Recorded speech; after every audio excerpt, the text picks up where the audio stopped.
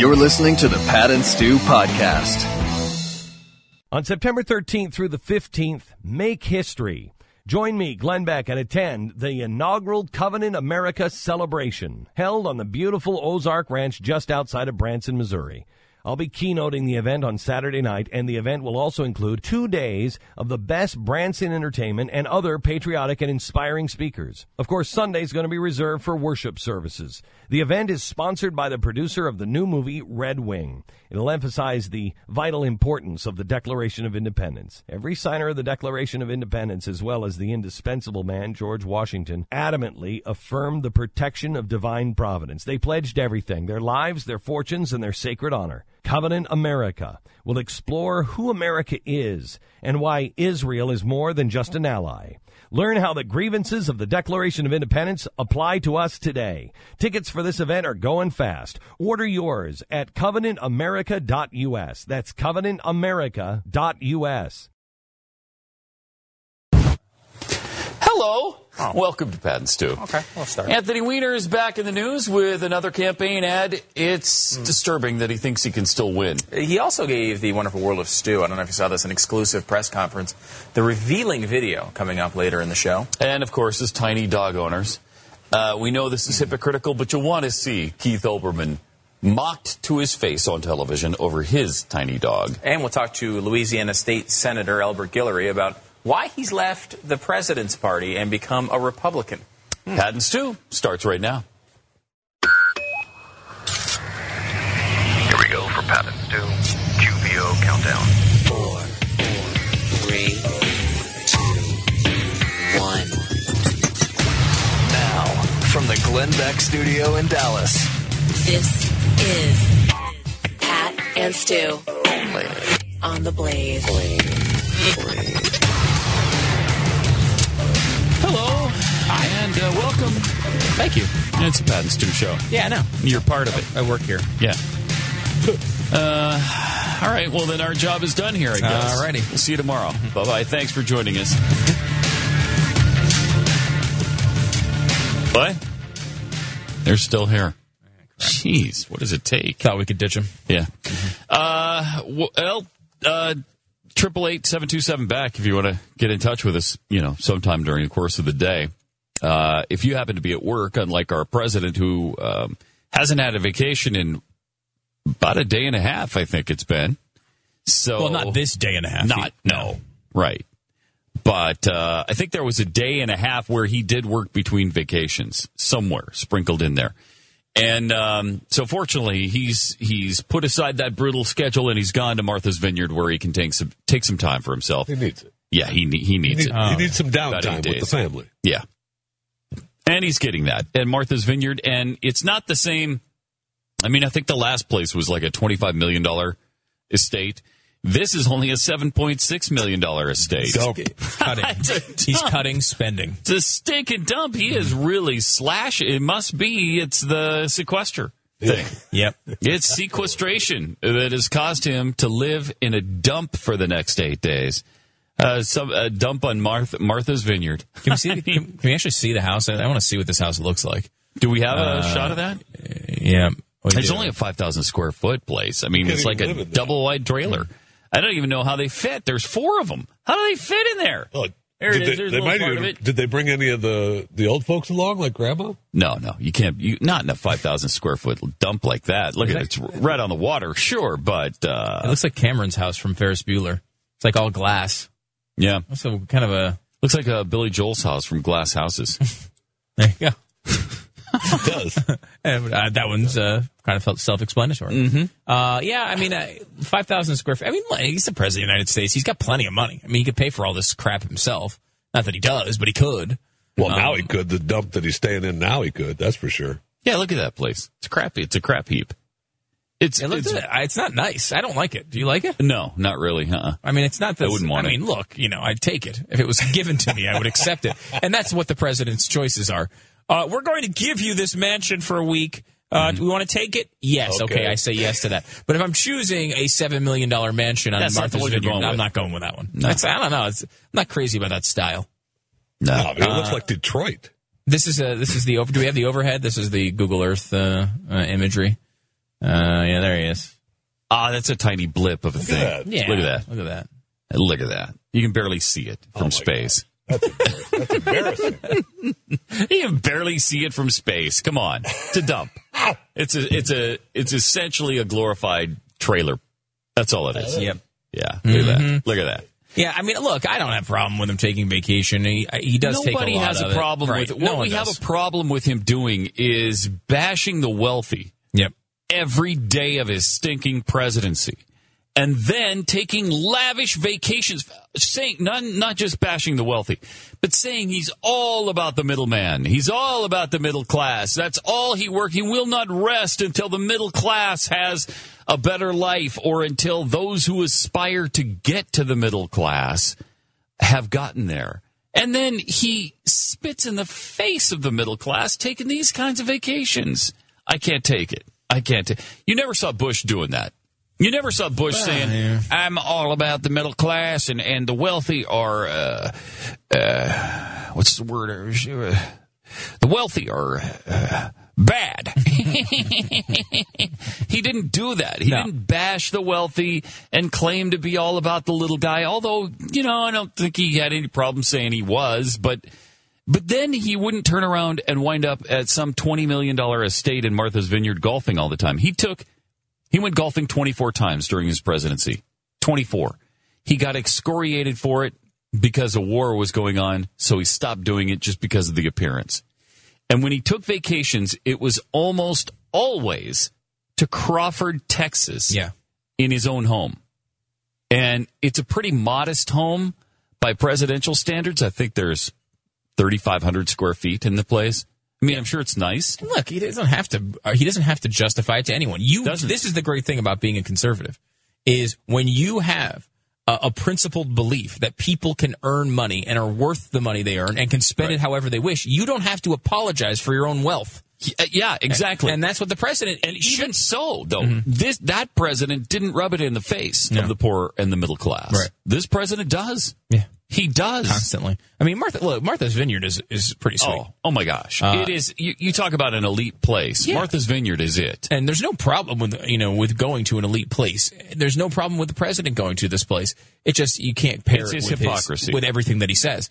It frustrates me from that perspective. It's like, here's a guy who took all this money from all these millionaires who created their own wealth. And all these millionaires who gave it to him, deserve the criticism as well, because you're fueling a machine that just vilifies wealth. And look, you could sit here and argue that people don't people are changing. They're not trying to be. They hate this capitalism stuff. Well, bottom line is, even the president who sits there and argues against it all the time can't help himself. When he goes on vacation, he can't help himself. He can't go back to anything modest. He can't just hang around. It's not like the White House is modest. I mean, there's plenty of no, but it's already paid for. Right, it's pretty sweet. Yeah, I know. It's already paid for. We already have the Secret Service there. Yeah. You don't have to rent 70 hotel rooms for them. No. It's I can't say. I mean, I hate this crap because it's just like, it's so disingenuous. Nobody calls him out. The golf thing isn't perfect. You bring a great example of Bush, how he was excoriated for the golfing. He was. It was the trailer of the Michael Moore film to defeat him. Seemed like it was him the golfing. Point of that movie. He golfed too much. In part, it was the point of the movie. He golfed and didn't care about what was going on with regular people and people in war. And this president can do it 55,000 times more than George W. Bush does, and nobody says anything. It's so incomprehensible, the double standard, that it's almost not worth discussing. But I don't see how you don't point it out. I see it in your face every time you do it, and it's the same for me.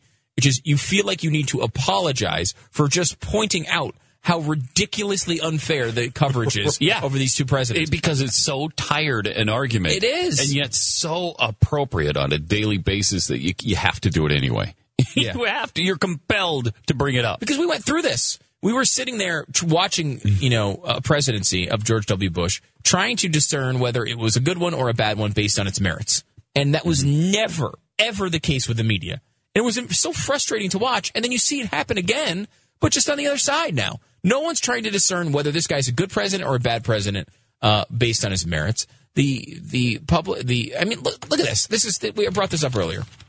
This is Fact Check, which I would argue is one of the better fact check organizations, like better than PolitiFact and some of the others who are even more left-wing biased. But listen to this justification. Romney was talking about whether President Obama wanted a single-payer system. They say it's a falsehood that they've debunked. Okay? Jeez. Here's their explanation. As we said in our October 16th article, Obama said at a town hall meeting in Albuquerque last summer that a single-payer system would probably be his first choice if he were designing a system from scratch. But instead, he said, his attitude is, let's build up the system we got, let's make it more efficient, and we may over time decide that there are other ways for us to provide care more effectively. So what is the president saying there? Obviously, anyone could read this and say, what he's saying is, yeah, I'd love single payer, it would be great, but we can't do it right away. We got to do some other stuff first, and then we'll try to get there, right? Then they go on to say 6 years ago, Obama did say at an AFL-CIO forum that he was a proponent of a single-payer universal health care system. But that was in 2003 and not what he campaigned on as a presidential candidate. Who gives a crap what he campaigned on? We all know that candidates, when they're campaigning, lie. The point is, what does he actually believe? And when he tells you in very clear speak, not in 1953, but in 2003, exactly what he wants, then he restates it and says we need to take an intermediary step now. It's blatantly obvious that's what he's trying to do. And now we've seen Harry Reid confirm it. We've seen the architect of Obamacare construct it and let that cat out of the bag. We've seen it over and over and over again, and yet this is debunking a falsehood. Mitt Romney was the one lying here. It's unbelievable. And I know we point this media double standard out all the time, but it seems like an impossible mountain to climb when you're fighting against stuff like this. When the fact check organization says, well, yes, in 2003 he said it, and yes, he's saying the same thing in 2009, but he's not outwardly campaigning on the fact that he wants a single-payer system right this second, so therefore it's a lie from Mitt Romney. Right. That's the standard he has to hit. It's insanity. And Mitt Romney lied when he said that Barack was going to bankrupt Detroit. Yeah. What an idiot he was there. Yeah, that's another one. We haven't even talked about the Obama stuff that went on with that. Anyway, I was just... No, but you're right. That's another one. I mean, they went out and they, when people were saying... Obama was making campaign speeches out. We took action, and then we made sure Detroit did not go bankrupt. Did you now? Did you? Because now it's bankrupt. I have yet to see any news source outside of the Blaze, some conservative blogs, maybe Fox News, address the fact that the president was outwardly saying he saved Detroit from bankruptcy, and now Detroit is bankrupt. I think they'd make the point. Well, by Detroit, he meant the auto companies, that's all. He just meant the automotive industry, not the city itself. They weren't specifically bankrupt then. They just switched come the argument. up with a justification, which is like, could you not say, Mitt Romney, well, I think what he was saying was he was talking about his 2003 statement where he said exactly that. They can't make that. They can't find the road to his logic there. No, not at all. They can't find a way to justify it other than calling it a blatant falsehood. It's amazing. But with the president, they will find the way. They will say, well, he didn't mean that. He meant this. It's really... Well, when you're saying that, you have to hold that standard to both. I mean, these fact-check organizations do that all the time. When it's a Democrat, they will find a path through the woods to find it to be true. Right. And when it's a Republican, if it's not exactly true, like the example that I like to give on this one was Rick Santorum when he was running. And he said something to the effect of, among a certain group of people, unemployment is now well into the double digits. They take that out, and they say it's false. Like, it might have been pants on fire. It was something where it was like mostly false or false. And they say, it's not. And they go through this whole justification. Realize later that they screwed the whole thing up, that they messed up the numbers. Go back, and they still give it a false. Why? Because the unemployment rate he was talking about was 10.5%. And that's not, quote, well into the double digits. Yes, it's double digits, but it's not well into. Now, I would argue, and this is seriously, they responded personally to me. Because I called them out on Twitter on it. They personally responded. It was PolitiFact, I believe. Personally responded in a direct message to me saying, we saw it was 10.5 or 10.7%, but that's not well into double digits. That's only double digits. Now, I'm sorry.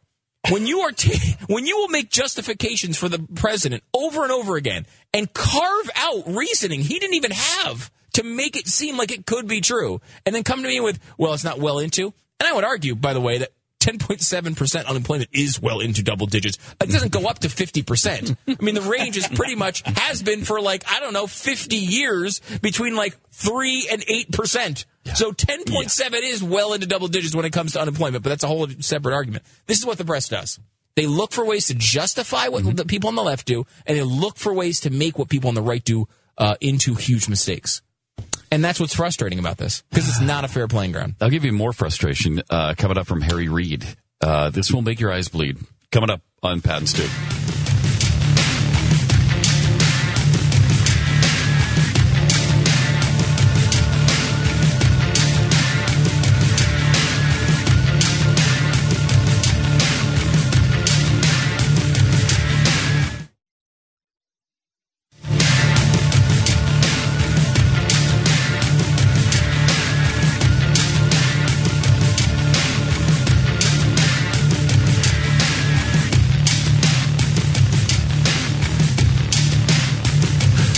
Eight 727 back. Pat and Stu.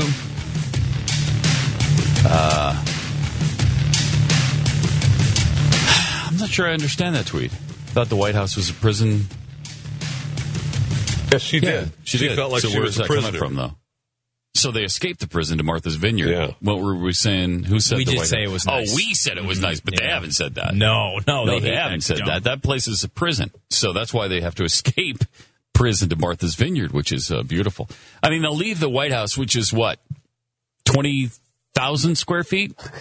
30,000 square feet? Seriously, the White House is a large residence. I mean, but there's residential, and there's office space, and there's a bowling alley, and there's a basketball court. And being the the president and the first lady, you can't just go anywhere in the White House that you want whenever you want. Well, you can. Yes, you can. What? But still, still, you can bowl. You're confined to. I mean, yes, there's 20 or 30,000 square feet. I forget how big it is. But some of it's not actual living space. Yeah, that's true. You know what I mean? I bet there's only 15,000 square feet of actual living space. Right. I would think, too, that, I don't know, I'm no security expert, but it seems to me that an island is not a good spot for the president to go. No, that's why you stay off Manhattan. Yeah. And stay off Martha's Vineyard. It just seems like it's not the safest location in the world to be, just from a security perspective. They were bummed, too, in the dump he's staying in now. He's closer to the road. That's why they have to shut down the roads and stuff. I mean, they were. The Secret Service were really bummed. Did you see the White House is approximately 55,000 square feet. Oh, my gosh, I was way off. Way off. 55,000 square feet? 55,000 square feet? It's only 6 floors. 6 floors. That's got to be one of the largest homes in the world. Have you heard of a bigger square footage home than that? Yeah, I think there's some bigger ones. I mean, but again, it's not all home. Some of it's office space.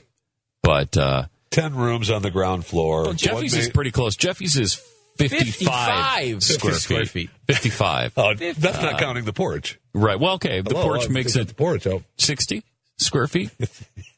You got a 5 square foot porch. That's not bad. It's not the bad. Steps coming in. You have to count when you want to get away from it all, you go out on the 5 square foot porch. 55,000 square feet. That's ridiculous. I mean, I know you want your president to live in a nice place. I know you don't expect him to live in a 2-bedroom apartment. But 55,000 square feet? That's excessive. Okay, there's one home in, a home in Mumbai. In Mumbai? In Mumbai. That's an in-your-face to the billions of people who live there, isn't it? You can see the details of it. I don't know. Someone sent this over, but I don't know if it's, I have not checked into it at least, but it's supposedly done now. It's 27 stories, and it's a single home. 27 stories? 398,000 square feet of living space. 398,000. I think I heard about that. Somebody built a high-rise home, right? Yeah, it's a high-rise home. I mean, looking at the pictures of it. 398,000. It looks to be the tallest building in the area. How many people live there? Like one family? It says a family home, but who knows what that means. Wow. That's pretty amazing. 888-727-BECK, 888-727-BECK. Looking at the most expensive billionaire homes in the world from Forbes magazine, and they do have it listed.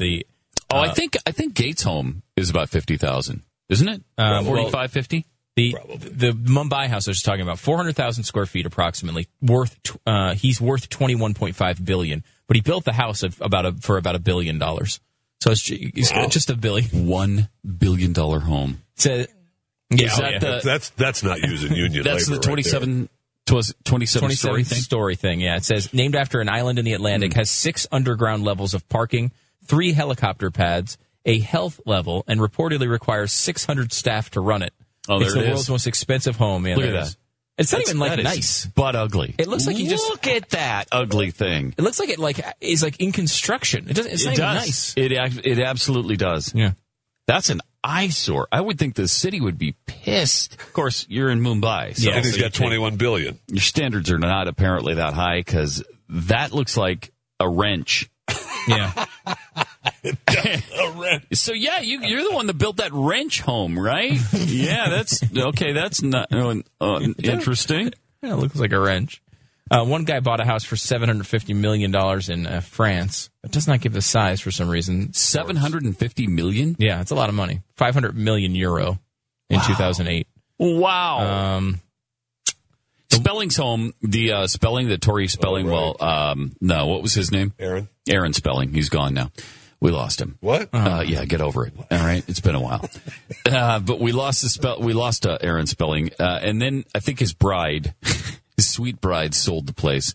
Yeah, I don't remember what she got for it, but that was 56,000 square feet, and then she moved into a little teeny 16,000 square foot. Yeah, she was all by herself, though. Yeah, she's all by herself, so she downsized a little bit. So there are some big homes, but man, 55,000. We didn't want to build palaces, I thought. I'd say 55,000 square feet qualifies as a palace. It also says here on this that the White House fence encloses 18 acres. What does? So the White House fence. Oh, okay. So it's on 18 acres of land. Is it really? So there's a little bit of room to run around. Yeah, that's some room for the kids to go out and play. Yeah. I mean, look, you can take a vacation and leave the premises. That's fine. I mean, they do a lot of travel anyway, so maybe you'd think you'd want to do a staycation. But if you're going to go somewhere, can you not go to the most expensive area in the world? I mean, Martha's Vineyard has got to be one of the most expensive areas in the United States. Yeah. As far as zip codes go. I mean, do you have to screw up life for everybody on that island? Right. And it seems it's inconsiderate for one thing. There's a million places you can go. You go to Florida. Go to where they have roads. They have roads in Florida. Yeah. Go to Hawaii. Did you see the note from the town to the residents, which was basically, there's going to be a lot of road closures. If you don't like it, email the White House. Oh, really? Yeah. I mean, boom.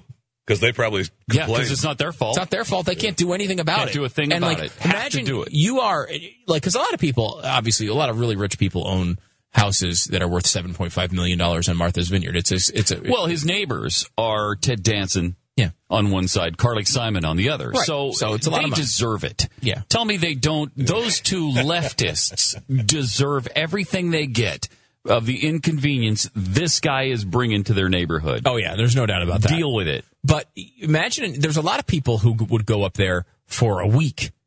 So they're spending a fortune to rent a house for a week, and it's the only thing that they do. It's your big vacation for the year. I'd be out of my mind. Still, you got to have some money to go out there even for a week, but I mean, I would assume, if you said, $349 a night for these hotels? I mean, look, it's a nice vacation. That's not that, it's a lot of money, but it's not, when you compare it to New York, let's say. Yeah, it's a normal price of a hotel in New York, if not a cheap one. I'd say cheap. So, I mean, you're talking about a week there, a couple $1,000s for a family vacation. But then you can't go anywhere on the freaking island because the president has the whole thing shut down. That would piss me off to no end. A lot. Oh, my gosh. A lot. And there he is, lining up a putt, I guess. It looks like a little pitching wedge. Chip shot. Little chip shot there. Mm-hmm. Sand wedge. Although I'm not sure that's from this particular vacation because he was wearing shorts in the other shot I saw. Of course, he's probably golfed 5 times already since he got there. This is just stock footage of our president golfing. Yeah, the new shot was him looking like some kind of penguin or something. Not a penguin, but not a penguin, but the stork or whatever kind of bird that is. Oh, because one leg up very close, very close between a penguin and a stork. It's the first bird I could think of. In my mind, penguin. Same thing. 888-727-BACK. Never say that.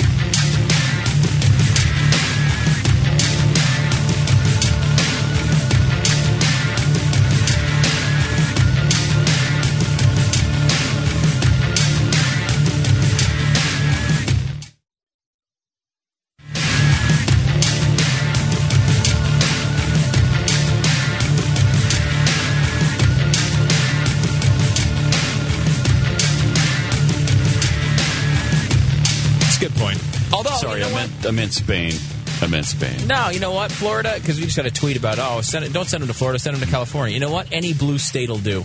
You vote for this guy, you That's get right. him. That's right. So Florida, welcome. Welcome to the President of the United States, Barack Obama. He's going to be clogging up your throughways coming soon.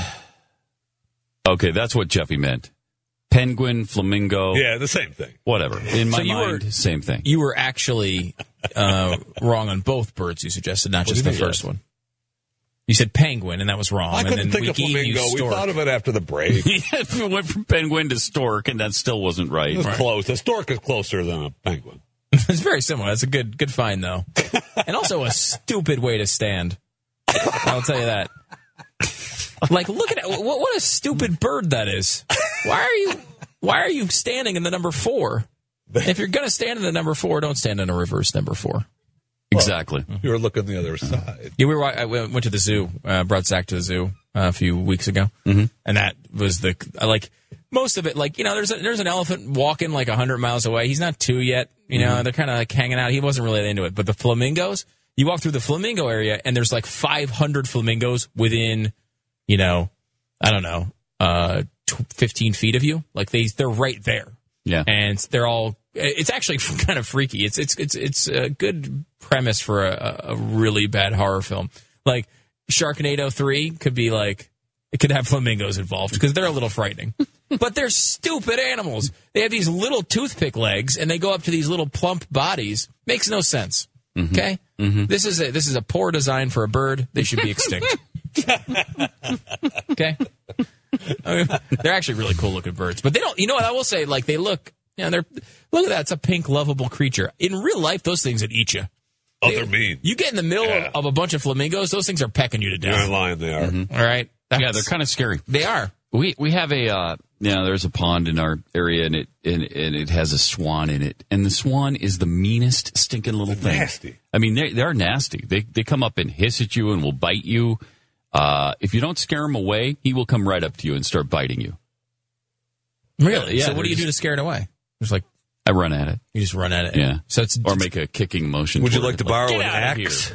No, I don't want to hack it to death yet. Well, Media Matters is like, Pat Gray kicks swans. I've yet to touch it, but I've threatened it to get away from me, so it doesn't come biting me. So your neighbors have attacked swans? I don't know that I want to come into your neighborhood. Yes. They actually have. They claim in our homeowners association, an email went out to all the residents in our area. We have the swan. We're all enjoying the swan being there. We don't know where it came from. You don't know where it came. A swan just magically appeared in our pond? How'd that happen? So anyway, they claim they don't know where it came from, but they go on to say swans mate for life. So we'd like to get it a mate. We're taking donations right now to get the swan a mate. I'm not giving you one stinking penny to get the swan a mate. You want to get the mate for the swan? You use my homeowners association fee and go get a freaking mate. What am I paying for? I was complaining about that with my wife last night. Well, they cut the lawn. They cut the lawn in the common area. That cost what we paid? I don't think so. It's very true. Oh, man. What do they do? What do they? Nothing. We don't have a community pool. There's no clubhouse. You have a little sign as you come into the neighborhood? We have it, and it's a crappy sign. It's not even a nice one. It's like, hey, you're here. Welcome home. That's it. I've got that and the Swan, which we didn't even pay for, but now you want me to pay for one. No, absolutely I draw the line at paying for mate Swan. I will say I'm intrigued by your skepticism, though, in that you said very clearly they claim to have not brought the Swan there. It seems as if you believe they did. Conspiracy. I think there's some conspiracy there. Well, where the hell did a swan come from? All of a sudden it flew in from the north? No, the Swan. What happened? I don't know. Give me a plausible theory on what happened. They brought the Swan in, and now they're thinking, "Oh, we didn't buy two of them, but they're $1,500 each, and we're not going to spend another $1,500. Let's see if we can get the residents to pay So for your it." belief is that your homeowners association purchased a Swan and now is denying the purchase of a Swan? That's my belief. That's my belief. Well, they're not denying it. They're just saying they don't know. They've got the plausible deniability. Yeah, and now it's out there, and they've got to answer to it. They got to answer for it. Well, wouldn't they have some sort of budget or something? I want you to track this down. There's got to be a budget for this kind of stuff. Come on, you mow the lawn in the common area. That's what you do. That's all we get for our money. Nothing. You don't have I've only been to your place once or twice, but you don't have that giant, expansive amenities area. Not at all. It's just mowing the lawn in the common area. Mowing the lawn in the common area. Maybe plant a few flowers or something. Maybe some landscaping upkeep. I guess they keep the scum off the pond. Ooh. Maybe that's why they brought in the Swan. See, now you're in on the theory, too, aren't you? Oh, I buy it 100%. Of course you do, because you believe everything. And just wait, this is like the swan's nose and the camel, because now they're going to want you to pay for the swan mate, and then you're going to have to pay for the babies that they have and all the food they eat. It's the not whole welfare. Thing. Why are you paying for the babies of the swans? They feed themselves, Jeffy. I say axe that thing right now. Get it over with. You're saying kill the swan? Yes, get rid of it right now. Where did this turn to? This is everything that liberals say about us. Yeah, well, that's Jeffy. Jeffy just called for a swan massacre. Not a massacre, just one. All right, 888-727 back. Now, the weekend movie scene was about what we expected. Elysium was number one by quite a bit, it looks like. Well, I guess about 4 million. Elysium was number one at 30.5 million. Is that what they expected that thing to do? I thought it was more like 35 or something they wanted out of that. So maybe We're the Millers did 26. They were only expecting, I think, 18 or 19 for that. So that overperformed. Yeah. And that was number two. Then Planes didn't do as well as Disney hoped. And then Percy Jackson, I kind of liked the first one, but I didn't read the book. My wife and kids didn't like the first Percy Jackson movie, but they read the book. And then number 5, Two Guns. Yeah, I did see We're the Millers this weekend. That's the one with Jennifer Aniston. Jason Sudeikis. Good. You liked it? It was very funny. Very funny. Very funny, yeah. I mean, again, it's what you're getting there. It's a raunchy comedy about essentially the drug culture. They pretend to be a family so they can smuggle drugs across the border. Yeah. I mean, and the premise is there to essentially set up the jokes, but it was funny. I mean, it was what I wanted to see. Yeah. I wanted to see a stupid comedy that made me laugh pretty hard a few times. Because you kind of threatened that maybe you'd go see Elysium so you could report back on the political nature of it, but you didn't have the guts to do that. No, I didn't have any time to do it. And this movie was, I went with my wife, and she was not at all interested in Elysium. So really? Yeah. No, I mean, not at all. She's not a sci-fi person at all. Oh, okay. But you're really not either that much. Yeah, I don't like superhero movies. I'll go see a decent amount of sci-fi stuff. I would like to see Elysium. But you're not into Star Trek and Star Wars. Star Wars I'm into. I like Star Wars. Oh, you are? Yeah, I like Star Wars. Okay. Star Trek I never really got into that much. Although I'd watch it. I just don't. Star Wars I definitely like. I'm not a super geek fan. I don't have a really good Yoda impression to pull out whenever it's necessary. Is that what it takes to be a super geek fan? I don't have also a really good Chewbacca impression to bust out. I also don't have a really good Jabba the Hutt impression to bust out whenever necessary, which some people may have. Somewhat specific. It is pretty specific. Huh. And as I started it, I didn't realize I was going to keep going because there actually are multiple impressions you use. Kind of sad. It's kind of sad. But I do. I watched all the movies and really liked them, and I went to see all the new ones on the first night. I don't know. It's fun. Yeah. Although I will say I didn't particularly like it for a movie series that's that beloved. you realize how much of it you don't actually like. Like, no one likes the first, of the new series. No one likes the first one. No, you're talking about Phantom Menace. Phantom Menace. No one likes it. Don't like it. Almost nobody likes it. Mm-hmm. The second one, well, it was so awful because you had, first of all, the little kid playing Anakin, and he was who terrible. Was just one of the worst kid actors of all time. And then you had Jar Jar Binks, the worst pretend character in any movie of any age, ever. Now, I tend to like the second one, and I kind of believe it's the best of the newer batch. But is that the Darth Maul one? That was the first one, right? Darth Maul was the first one. Oh, okay. Second one was Attack of the Clones. It's when they went to the city planet that we talked about fairly recently. Yep. But again, like, there's tons of crap in there, like including the awful love story between Anakin and Natalie Portman. Yes. Which is just awful. The dialogue is terrible. And I'm not sure, is that the one? No, it's the one before. It's the first one. The third thing they did in that one was ruin the Force for me. They tried to explain it too much. That wrecked it for me. This midi-chlorian thing, what is that? What is that? Just leave it. Leave it. You had a fantastic thing with the Force, and then they tried to explain it that it's almost like endorphins in your body or something. Right? Do you remember that? Yeah. The midi-chlorians are born with them, and then Anakin, they tried to claim, was from a virgin birth because there was some burst of midi-chlorians in the mother or something that created him. Really? Isn't that what it was? I don't remember that much detail. They were almost claiming virgin birth with Anakin Skywalker. Interesting. Which is weird. But then the third one was the one. The only thing I remember from the third one was James Earl Jones' unconvincing no at the end. I thought the third one was actually pretty bad. Awful. And then go back to the initial series. Yeah. I'm sorry, when you watch Return of the Jedi, it is not a good movie. Return of the Jedi is not good. I remember it fondly, but when you look at the dumb Ewoks... The Ewoks are terrible. It's the stupid message against, like, technology where, like, the dumb rock-throwing little animals somehow defeat this massive army. It's not good. It has that level of, like, it's from my childhood, and I remember that, and it's warm, and but it's not good. Empire Strikes Back and Star Wars are good. The rest of them really are not even... They went 2 for 6, to be honest. Maybe you give them 2.5 of 6. That's about it. I think there's something to that. Sadly, there's something to that. Especially when you look back on them as an adult with an objective point of view and you're not romanticizing the whole series. Yeah.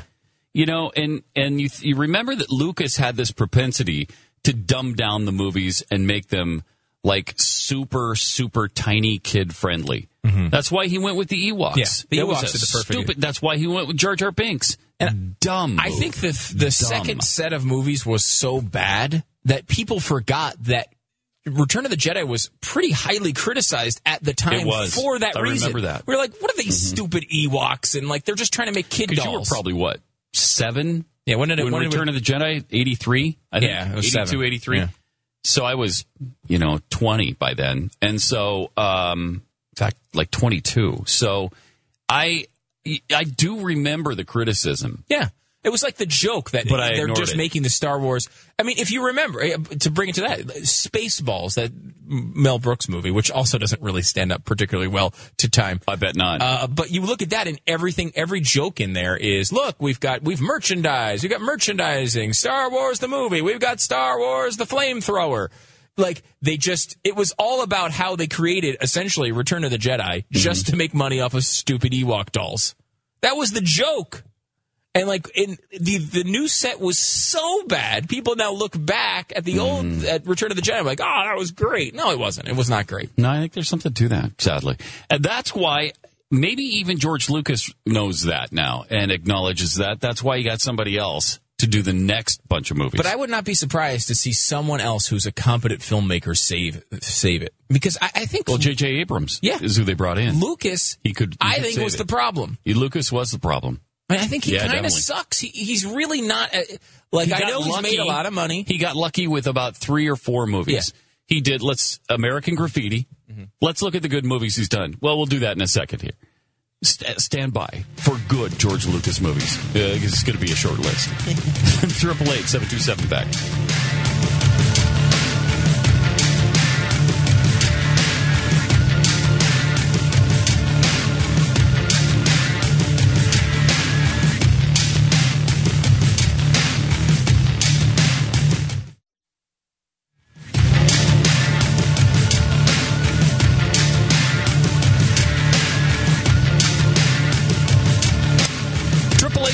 97 back. It's Pat and Stu.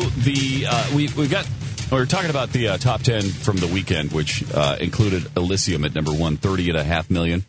I think they expected a little more out of that, but maybe the socialist nature scared some people off. But it got us started talking about movies and Lucas movies in particular, and then it kind of hit us that George Lucas has done scant few movies that he's directed that are good. So I think you start with, obviously, his first movie was THX 1138. This is director. I mean, not only it's what his sound company's named after. He has not directed good movies. He actually has not directed many movies at all. Yeah. He's directed only 6. Okay, 6 movies. Okay. THX 1138 in 1971, which I don't remember, and awful. Then American Graffiti 1973, which is a classic. It's a classic. And that was where everybody said, okay, this guy is an up-and-coming genius. And then he proves it in 1977 with Star Wars. Right. Okay. And then that solidified him. And then he could do no wrong, except he did. Right. Now, Empire Strikes Back, obviously all-time classic, but he did not direct it. That's amazing. He also did not direct Return of the Jedi. He came back to direct only Episode 1, The Phantom Menace, which was terrible. Awful. Then he did Attack of the Clones and Revenge of the Sith. So he did the 3 bad Star Wars new ones. Wow. And he did only the original Star Wars. Now, he did do more executive producing than that. His most recent involvement was Red Tails. Horrible. Okay. Indiana Jones and the Kingdom of the Crystal Skull is one of the worst of all movies time I've ever seen. It seriously is. That is a terrifically bad movie. It's unbelievable. Somehow he made Harrison Ford look bad. Yeah, Harrison Ford survives a nuclear explosion in a refrigerator. Yeah, it's bad. It's really, really bad. That happens. Then you've got the 3 Star Wars. Then you have Radioland Murders, which I don't know. Indiana Jones and the Last Crusade was pretty good. He did a couple of animation. He did Raiders of the Lost Ark, didn't he? Or he didn't direct that. Spielberg did, right? I think so, yeah. So he can't even get credit for Raiders of the Lost Ark. Yeah. Wow. Tucker, The Man in His Dream. That was the car Tucker movie. Was that pretty was okay, good. Right? I liked that. I like Tucker. Willow. No, bad. Really bad. Howard the Duck. Oh my gosh. One of the was biggest known bombs as of all time. the biggest bomb of all time until really, I probably had a good 10-year run where everyone would say that and like, what was the other one? Three Amigos. Right. Oh no, Ishtar is the one I'm thinking of. Ishtar. Yeah. In fact, I think that and everybody making fun of that movie, that pissed him off to the point where he said, "Okay, I'm not going to do any more Star Wars." And then supposedly, at least that's the story I heard. And then all through the 90s until 98, 97, 98 when he finally did it. Yeah. He was pissed and refused to do. That's why he didn't do 7, 8, 9, which I guess he intended at one point to do. And then he chucked that. And then by the time he got over his tizzy fit of Howard the Duck and people not liking it, it was too late to go back with Luke and Leia and all of that. So that's why he did the prequel. Really? Yeah, supposedly. It wouldn't be shocking, but I don't know. He did do executive producing on some of the other movies, like Return of the Jedi, Raiders of the Lost Ark, as you pointed out, Empire Strikes Back, blah, blah, blah. But, I mean, really, the big successes that he's known for, he didn't direct. And some of the ones that he produced were really bad. I mean, Howard the Duck is, again, that's another one I look back at, and I, at the time, liked, because I was a kid. Yeah. And I didn't understand how bad it was. But, it's a talking duck doll. Okay. Mm-hmm. And he's interacting with people. And the thing, he doesn't understand, Pat, because he's not from our world. So when he goes and he looks, when he opens up his backpack, it doesn't have Playboy magazine because he's from another planet and he's a duck. Right. He has Play Duck magazine. Play Duck, yeah, right. You see what I'm saying? Right. Yeah. Do you understand? Can you believe that didn't work? It's pretty subtle, but I think I get the nuance. Well, I don't know if you do. Naked ducks in it? Aren't all ducks naked? I've never seen except for Donald Howard. Duck. Howard was clothed. Howard was clothed. Did he have pants on too? Or I don't know if he had pants on. A lot of ducks don't wear pants. It's true. Like Donald. They're like reverse. Didn't wear pants. Like men here can wear bathing suits but no tops. Right. Ducks tend to wear tops but no bottoms. The opposite. They go bottomless. Yeah. Which is odd. And so Donald was always bottomless. Yeah. He didn't care if his that's unit explicit. was showing. That's too much. Yeah, it's too much. We don't need to see Donald's unit. No. Strangely, we never actually got a glimpse of it. So well, it depends. Must not have been that prominent. You looked. Yeah, I think that's the issue. But yeah, Howard the Duck was he looked at Play Duck instead of Play Girl. Think about Play the Boy. Brilliance there. Brilliant. Because he's looking at ducks. How does a guy like George Lucas look at that script and go, An alien from space who's a duck. I'm doing this, man. This is going to be huge. And then he spent, what, 80 million or 100 million on that back in the 80s? I was just looking back at that. It says 37 million budget. Probably plus all the promotion. Marketing and all that. Made less than half of that, though. 16 million. That's and with inflation and everything, that's a massive bomb. And it has horrible ratings. Do they have quotes from it? Because the quotes have got to be great. I bet you he's made up some of that on Howard the Duck, though, in sales and stuff, because that's like you were saying, he dumbed down some of the Star Wars to little kids, so he tried to do that with Howard the Duck, too. Well, please, he doesn't have to make up anything from Howard the Duck. The guy's made, like, $3 billion in Star Wars alone. You deserve a failure when you have Star Wars. You got Star Wars franchise and Indiana Jones. I think you're doing okay. Okay, hold on one second here, Pat. Let me just give you some more of this brilliance. Howard the Duck is being strip searched. Oh, boy. He says, on my planet, we never say die. We say, not my shorts. Oh, that's good. Okay. How about this? Okay. That's it. No more Mr. Nice Duck. You got another one? Let's see. Hit me with one more if you can. No one laughs at a master of quack fu. See? Not kung fu. Quack fu. See?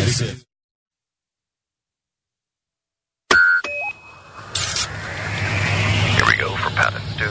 QVO countdown. 4, 3, 2, 1. Now, from the Glenn Beck Studio in Dallas. This is Pat and Stu on the Blaze.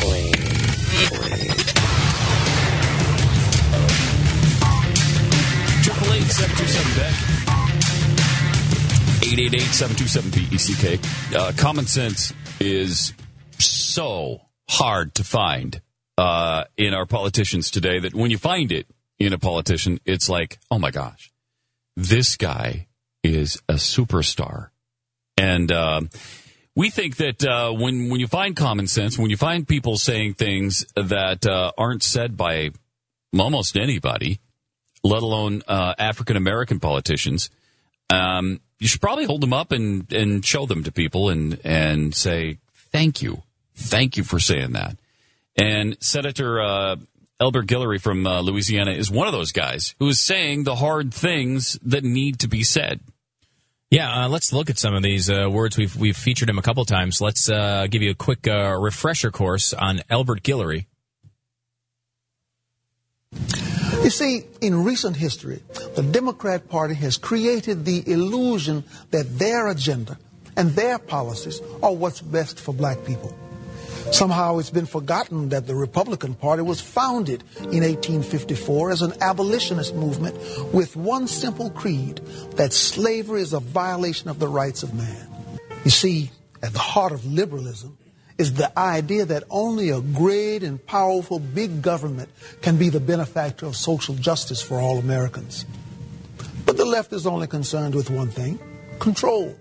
And they disguise this control as charity. Because to be truly free is to be reliant on no one other than the author of our destiny.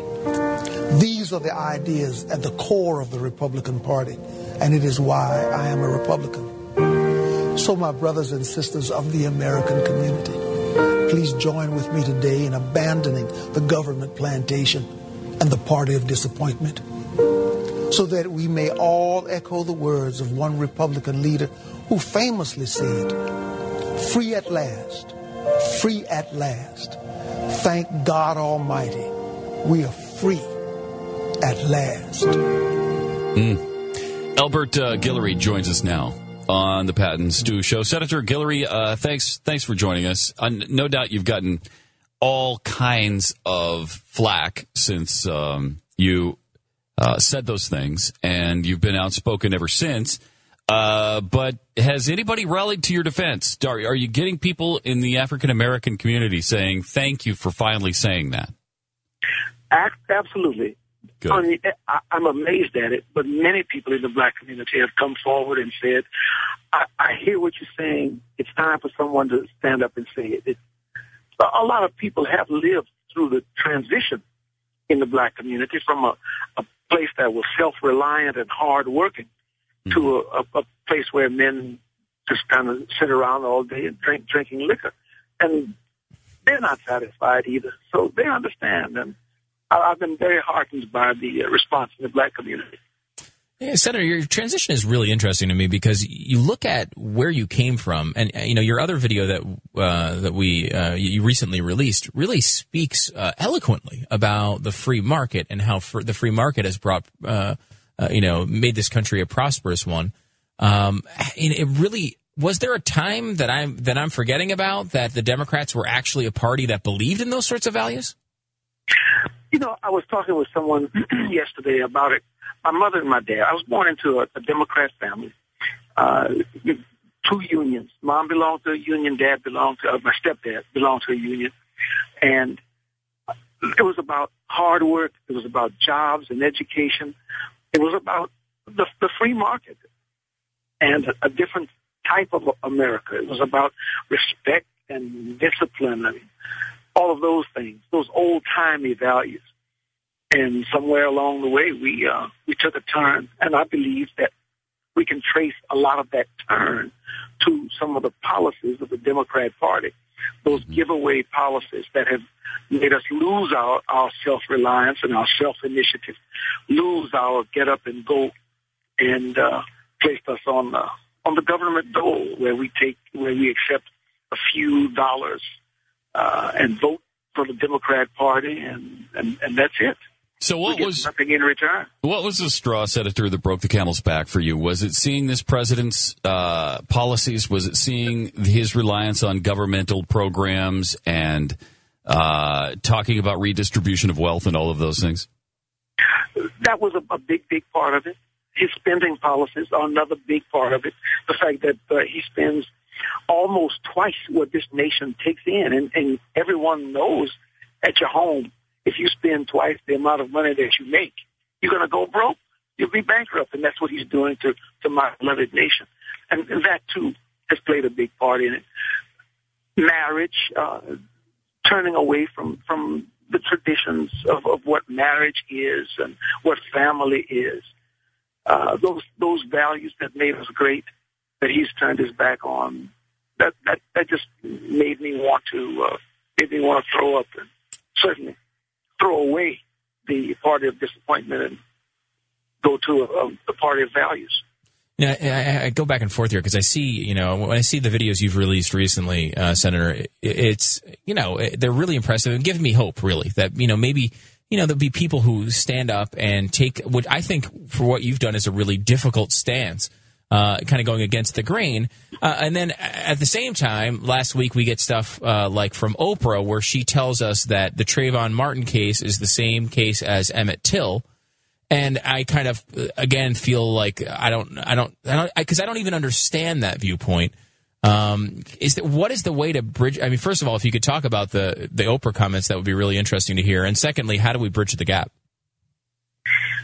Those comments are just not only unfortunate, but they're historically inaccurate. To compare what happened to Emmett Till to what happened to Trayvon Martin, it's like I would almost want to say comparing apples to oranges, but both of those are fruit. And it's like comparing apples to fish. It's just something that's totally, completely different.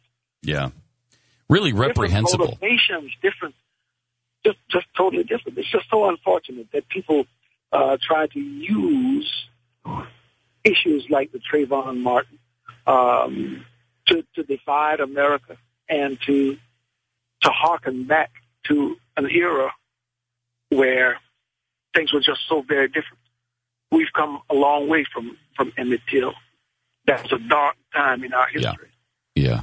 How do we get to a place? We've spoken a few times on this show and on the radio show with Glenn that we really believe this president had the opportunity to be a transformational president as far as race is concerned. And rather than seized that opportunity. He's gone completely the other way and has divided us more, I think, along racial lines than we have been in the last 40 years. How do we get back to a better place with race relations? First, we need to start with another president. No, I think that's a good place to start. Absolutely. And we should replace him with leaders who really love America and really want to be here and want to be an American and want this nation to prosper and to come together. By starting with that, we will have the kind of leader that we need. But we also need a leader who's not afraid to look backward to a time when America did have respect and honesty and discipline, and we respected pregnant women. We respected life. We respected the baby that she was carrying in her tummy. We respected old people. We respected marriage. Did I say authority? We respected authority. To look back to those days and to take what was good from the past and bring it into the future and help us bring it into the future. America has been here for almost 250 years. What made America great? It's not rocket science. Yeah. It's all of those values, those old-timey values. We need to go back there. So difficult, though, because you just named a whole plethora of issues on which we disagree with this president. And yet, about every day, somebody comes out, and the latest being Harry Reid, and accuses conservatives, accuses Republicans of only being against this president, despite the fact that we cite our ideological differences with him all day, every day. And they accuse us of only opposing him because he's black. They make it so incredibly difficult to have a decent discussion in this country. That is such a piece of garbage, too. Oh. One of the things that broke the straws that broke my camel's back and made me switch was the head of the Louisiana Democrat Party said that the only reason anyone could be against Obamacare is because the president's an African American. Oh, jeez. My mother, who's 104 years old, heard those comments and called me and said, Albert, I know that you're not a part of this. You can't be participating in something like, and she's a Democrat, 104 years old Democrat, did not want her son to be any way related to or attached to those kinds of comments.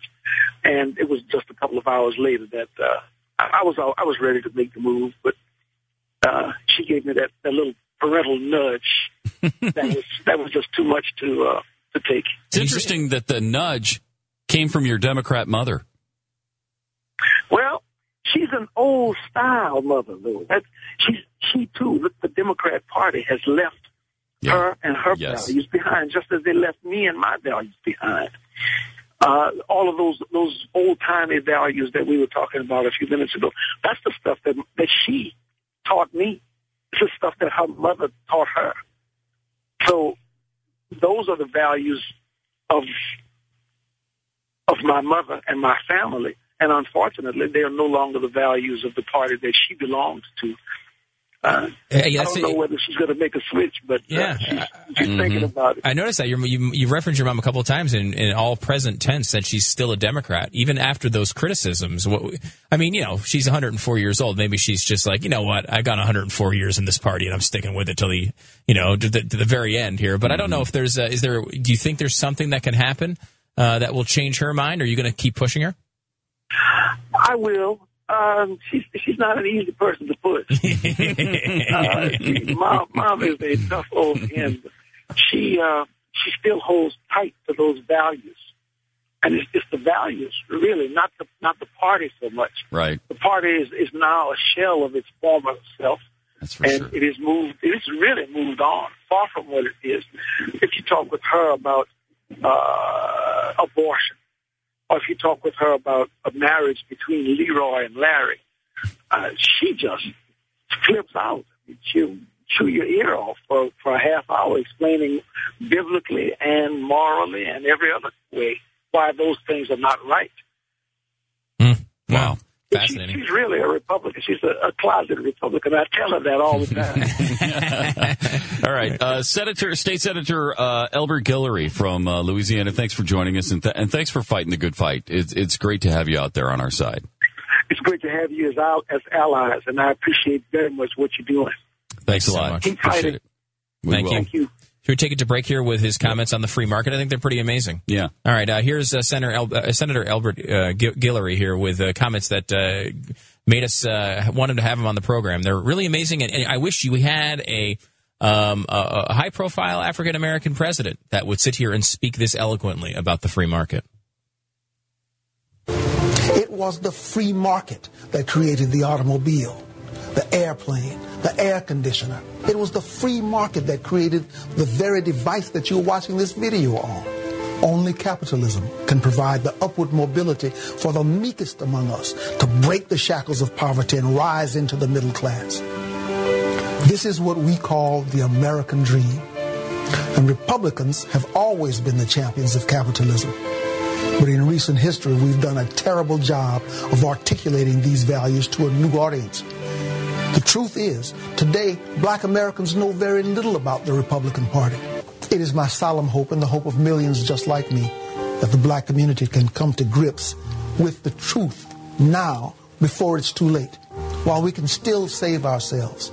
After all, what was God's plan for our people? Is this why God delivered us from the wilderness of slavery? So that able-bodied men could sit on the porch all day, drinking liquor? Was it God's plan that we would merely trade one plantation for another? People have been too afraid to speak truth to power. But I'm not afraid. Wake up, my brothers and sisters of the American community. Liberalism has nearly destroyed black America, and now it's time for black America to return the favor. The Bible says, you will know the truth, and the truth will set you free.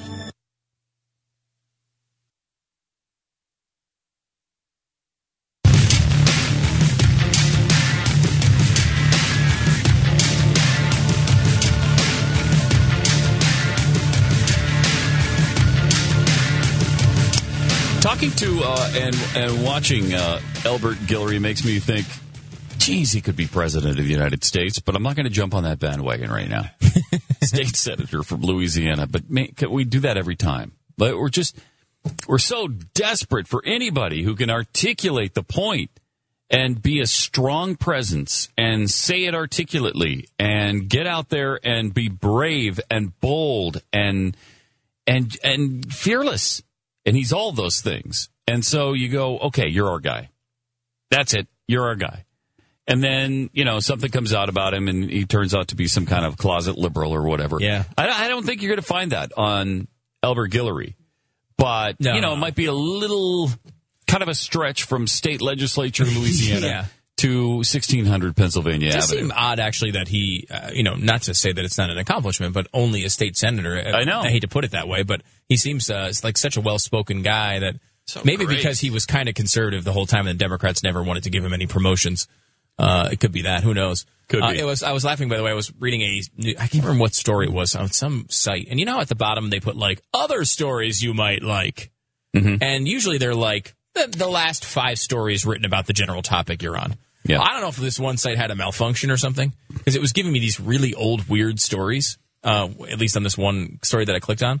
And it was, I can't remember what story I was reading, but the first story was, Dennis Miller announced his endorsement of Herman Cain.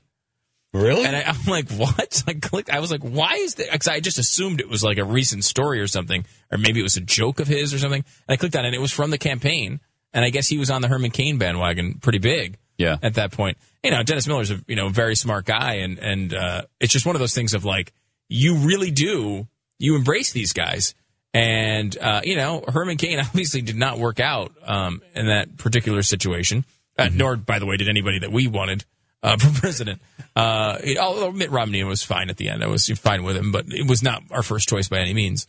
And it's weird because it's just a tough thing in this environment to be involved in, is politics. I think you really you have to live basically a perfect life to be able to do anything these days. Mm-hmm. I mean, I was reading an article about Alex Rodriguez. Unless you're on the left. Then it's okay. On the left, then it doesn't matter what you do. Yeah. Then you can be mayor of San Diego. Mayor of San Diego. Be fondling women. Whatever. It doesn't matter. Just, just slapping every girl that walks by in the butt, and you're still going to be embraced by the left. He's cured now. Is he? Yeah, he's cured now. I believe he's out of rehab now. Oh, he is? He got out of rehab a little week early, and I think he's cured. Well, he's cured like Anthony Weiner, right? He's cured, 100%. Yeah, because Anthony Weiner, I know, is cured. We know that. His cured and then got back into it, but now he's cured again. Well, he's cured again, though. He's double cured. He's re-cured. He's cured again, born again cured. Yes. Yeah, that's a good way of putting it. Yeah. He is apparently the New York electorate does not exactly believe his explanation of his being cured. New poll out from Siena College. Hateful people. He has a approval rating of 11%. 11? And only 80% disapprove. 80 to 11. Now, you might say that's the worst approval rating I've ever seen.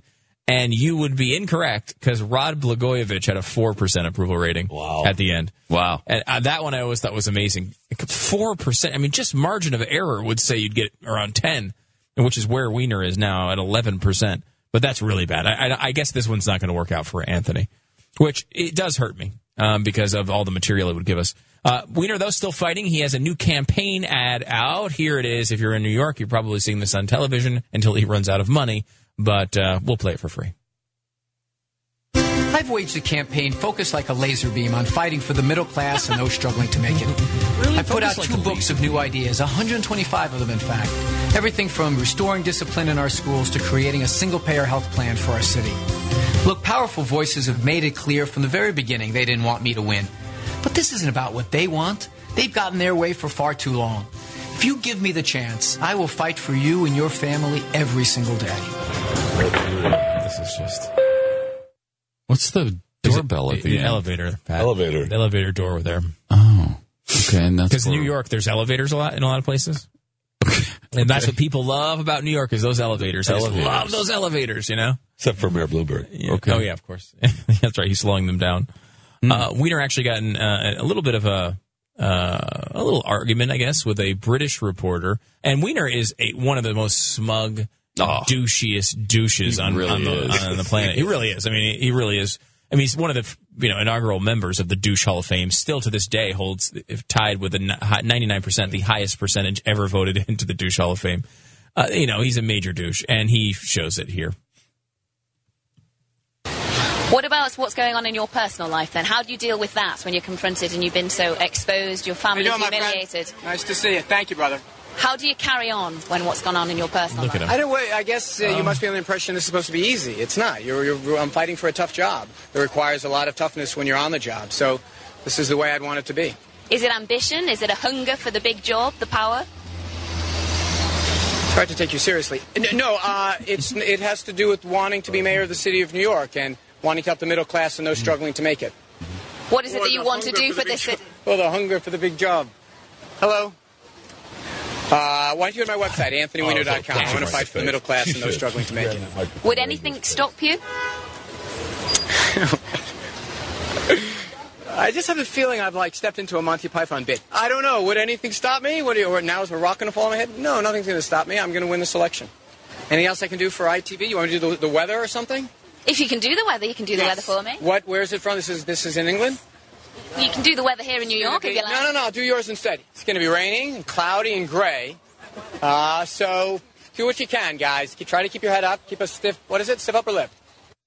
What an ass. He is an ass. What a jerk. He actually is more likable in the sexting. Wow, he really is. He really actually seems like a better guy when he's talking about hitting on a 19-year-old blimpie worker. I mean, douche is too nice a word for him. It really is. It is. I mean, just the arrogance as he's in the middle of a conversation with someone and he's just talking to other people behind there, and mocking her accent. And if that was a South African, well, not South African, because probably be a white person, that'd be fine. If it was a person from Ghana or the Congo and he's mocking their accent, would that be okay? No, of course not. No, absolutely not. And it's not. There have been situations where you've seen some reporter asking such idiotic questions that they deserve a treatment. She wasn't asking idiotic questions. Asking very basic, obviously newsworthy questions. Yep. You know, it's so ridiculous. I mean, I don't know. What about the press conference he just did, though? I mean, that didn't go well, did it? Well, I thought you thought it did a good job. Yeah, she held herself together pretty well. There was some criticism of it. I guess I don't know. Check it out. You make up your mind.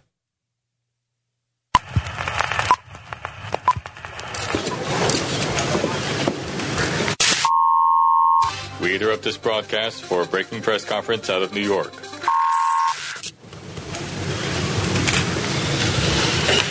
Good afternoon. My name is Anthony Weiner, and I'm candidate for mayor of New York City. I said other texts and photos were likely to come out, and today they have. As I've said in the past, these things that I did were wrong and hurtful to my wife. As you know, she's been out with me recently, and she had a few words she wanted to say. My amazing wife, Uma Abedin.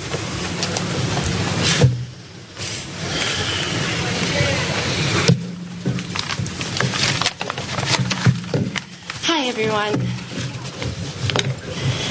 As many of you have known, I've spent a good deal of time out on the campaign trail. You know, previously, in the past, at churches and in schools. You'll have to excuse me now, though. I'm very, very nervous. This is my first press conference, and I've written what I have to say.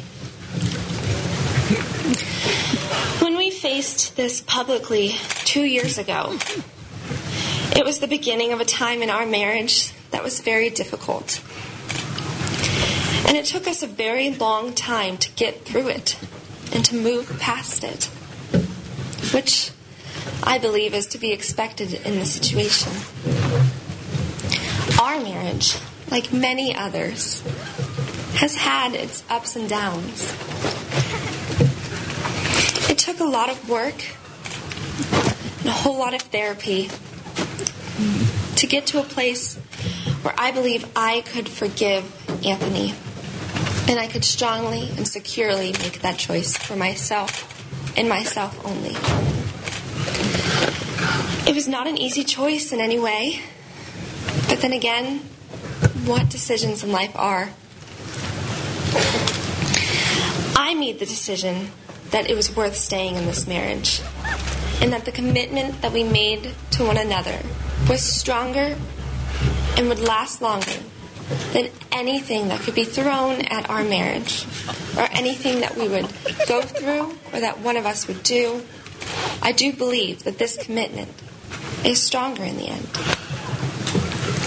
That was a decision I made for myself, for our son, who also loves Anthony, and for our own family. I didn't know how it would work out, but I did know I wanted to give it a try. After all, everyone deserves a second chance, right? Now, Anthony has made some horrible mistakes, both before he resigned from Congress and after. He's not perfect, but neither am I. And I do very strongly believe that forgiving him was the right decision. And yet again, I ask that the people of New York and that the people of the United States of America will keep in mind that this is between us and our marriage, and that they will respect that.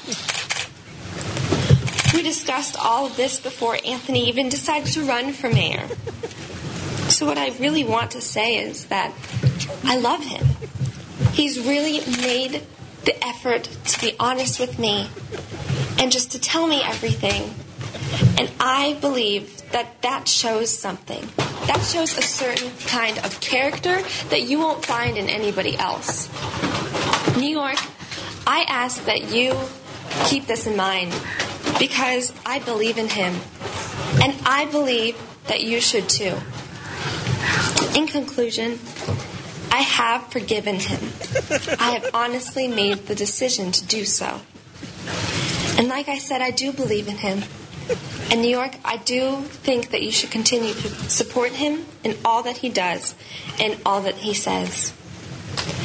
And as we have said from the beginning, we are moving forward. Thank you very much.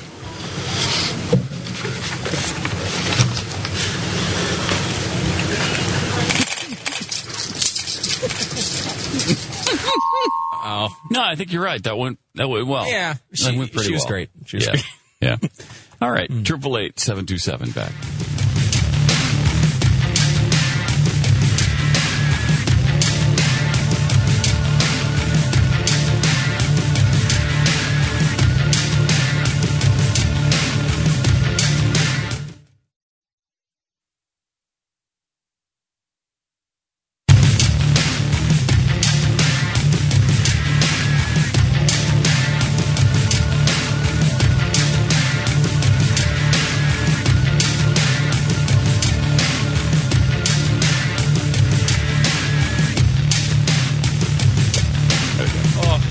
Triple 8-727 back. Janice Smart. It's just what a wonder. Well, she's brilliant. I mean, she's nailing it. Oh, please. I That's think so much better than anything on SNL. There's no ending to anything on SNL. That's a good point. They start something, it might be funny at the beginning, funny in the middle, and then it's over. Just stop. Wait, what? Oh. What happened? Yeah. Where it just went away? You need something funny at the end, which this obviously the had. End? Mm-hmm. Yeah, you're trying to get at least one funny part occasionally. I think is the way to. A lot of times SNL misses the funny part at the beginning, middle, or end. Yes, which I think in comedy is a problem. Yeah, it's one of those things where they do the way they write the show limits, because they're funny people. I mean, they're not. It's not like these people are not funny. It's like they write themselves. They don't do any like advanced stuff, so they write most of their stuff the week of the show. So trying to do an hour and a half show where you're writing all of it like overnights on like Monday and Tuesday night getting ready for the show. I mean, it's really like a weird way to do a show, and they don't do anything in advance. Yeah. I've never understood that. Like most of their sketches are completely timeless. You know what I mean? Like, right. I mean, some of them are on politics. You wait to do those last minute, but like they're off 80 weeks of the year. They're off more than there are weeks of the year.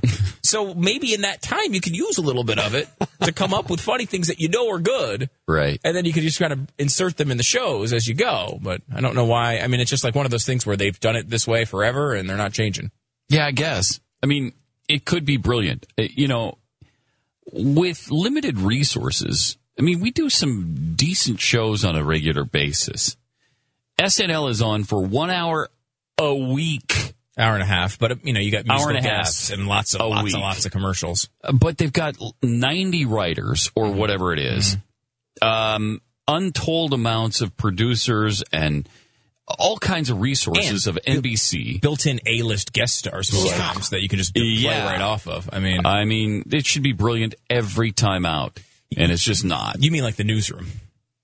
No. On HBO, which is brilliant every single time.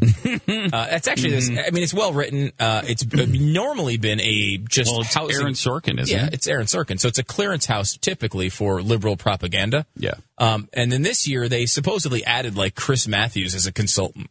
Oh. So, then it's going to get conservative. So now they've got the wide range of communism all the way to socialism. Right. However, it seems like, I guess this latest clip is about the Zimmerman case. And they're actually critical of NBC for editing the tape, which seems to me to be bizarre. Let's watch it.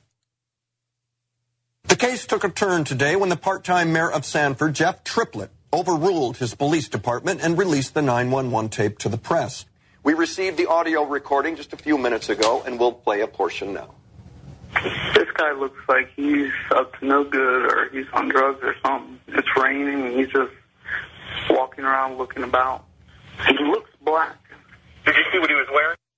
It's hypothetical, but I think it's naive to think otherwise.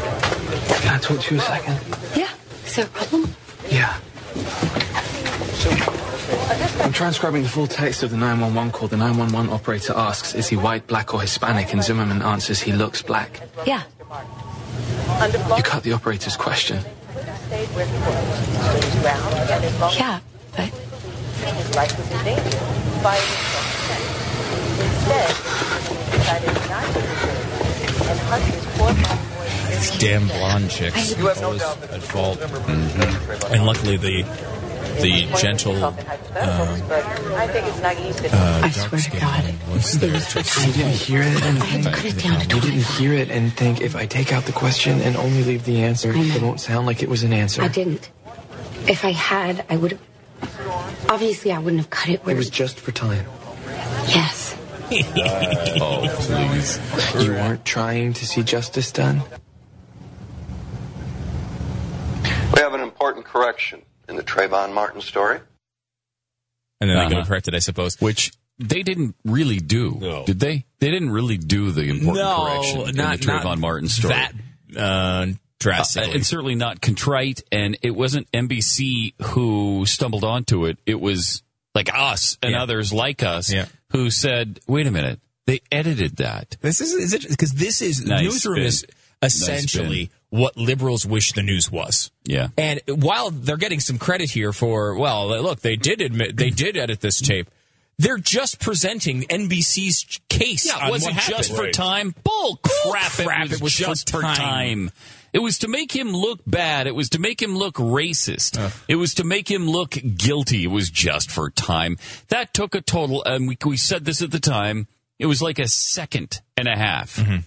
It was maybe 2 seconds. It was he white or black? Was he white, black, or Hispanic? That takes maybe 2 seconds to say. That was not edited for time. That's nonsense.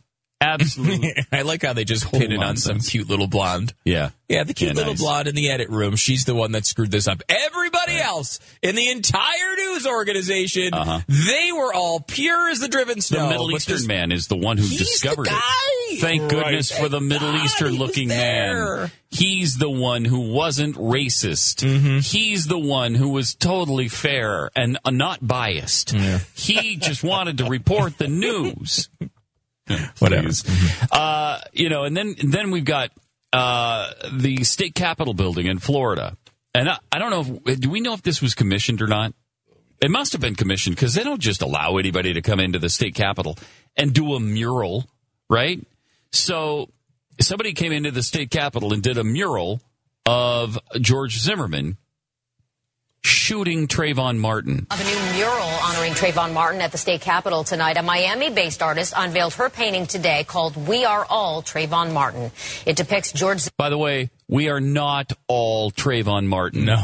I am not Trayvon Martin. Okay? Zimmerman shooting at Trayvon. The painting includes a mirror in a hoodie. The artist says it's supposed to mean the shooting could have happened to anyone. Oh, wow, George Zimmerman's a terrible shot. But justice, that's what we're seeking for. Justice for you, justice for me, justice for everybody. And we are all equal. Ms. Hung also created a 50-foot-long mural people can actually write on. She hopes to display both pieces in Washington, D.C.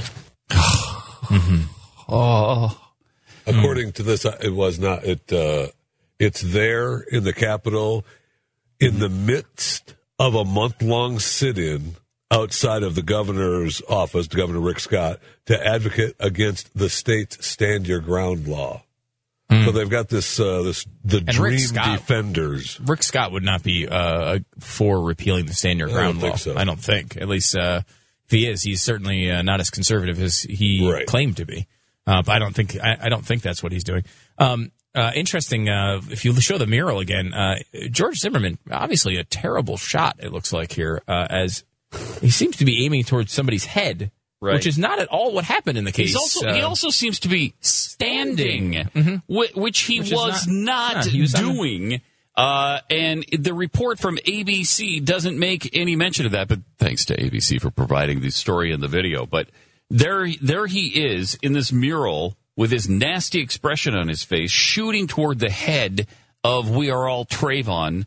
And that's not how it unfolded. We're all Trayvon if we're all on top of George Zimmerman beating his head into the ground.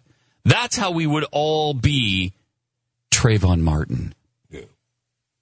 Fortunately, we're not all Trayvon Martin. Yeah, and if you believe the case was justified, why wouldn't you portray it in art as if it happened? The way it really happened. Yeah, show Instead, Trayvon. She says she's seeking justice. She's seeking truth. She didn't do any of that. She specifically put something that's completely untrue in her painting. Such garbage. 888-727 back.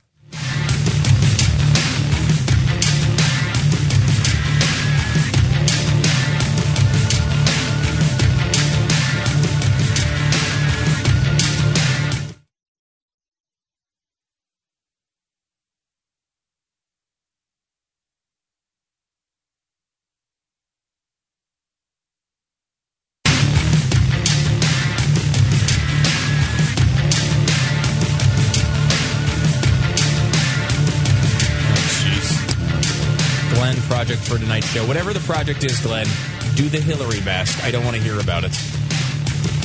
Please. Yeah. What? Instead of Sarah Palin? Yeah, that's just not a good option. Why? So I don't want to hear about it. The audience will be like, why are you making fun of Sarah Palin? We're not making fun of Sarah Palin. Here's what we're trying to do. They'll totally miss the point. You're right.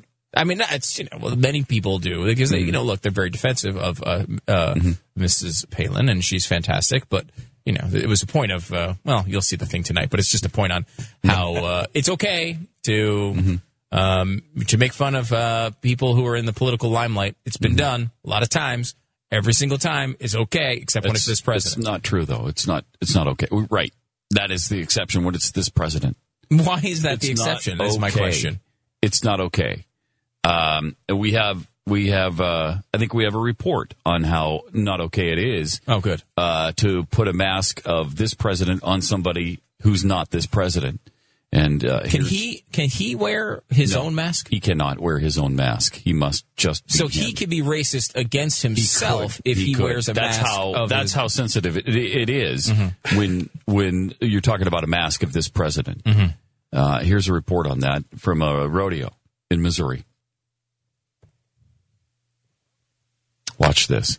This is horrifying. What you're about to see will be disturbing. Dude, I don't know about you, but did they tell you about our famous helper we're going to have out here tonight? No, they did not. You ain't seen him over there? Who is it? It's Obama. Hey, let me tell these people about who we got helping. Obama's going to have to just stay there. Obama, watch out for those bulls. And don't forget Obama. And President Obama. Hey, I know I'm a clown. He just run around acting like one doesn't know he is one. Let's go down to the Congressman Blankenship. Nothing worse has ever happened on this planet. Ever. Nothing worse. Look at.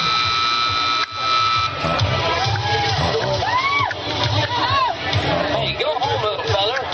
Hey, little painted feller, go home. Oh boy. That was horrible. That was the worst thing I've ever seen in my life. Worst. If I may say, you may. The same thing as Emmett Till in my mind. Thank you. Thank you. Here we have. It's exactly the same thing. In my mind, it's the exact same thing. In both our minds. Think about this. Where did that happen in Tillville? Do we know? Because it's just on the outskirts of Tillville. Really? Headed toward downtown area. Oh my gosh. What you just saw was a man. Look at that. Look at that. There's a close-up. Look at that. That's Look a mask. at that. That's a mask of the president. It's a mask of the president who happens to be African American. My belief is, and look, maybe I'm not going far enough here, but I believe everyone in the audience should be executed for watching it. Now, I'm not going far enough. Yeah, I think everyone in the country should be executed. Yeah.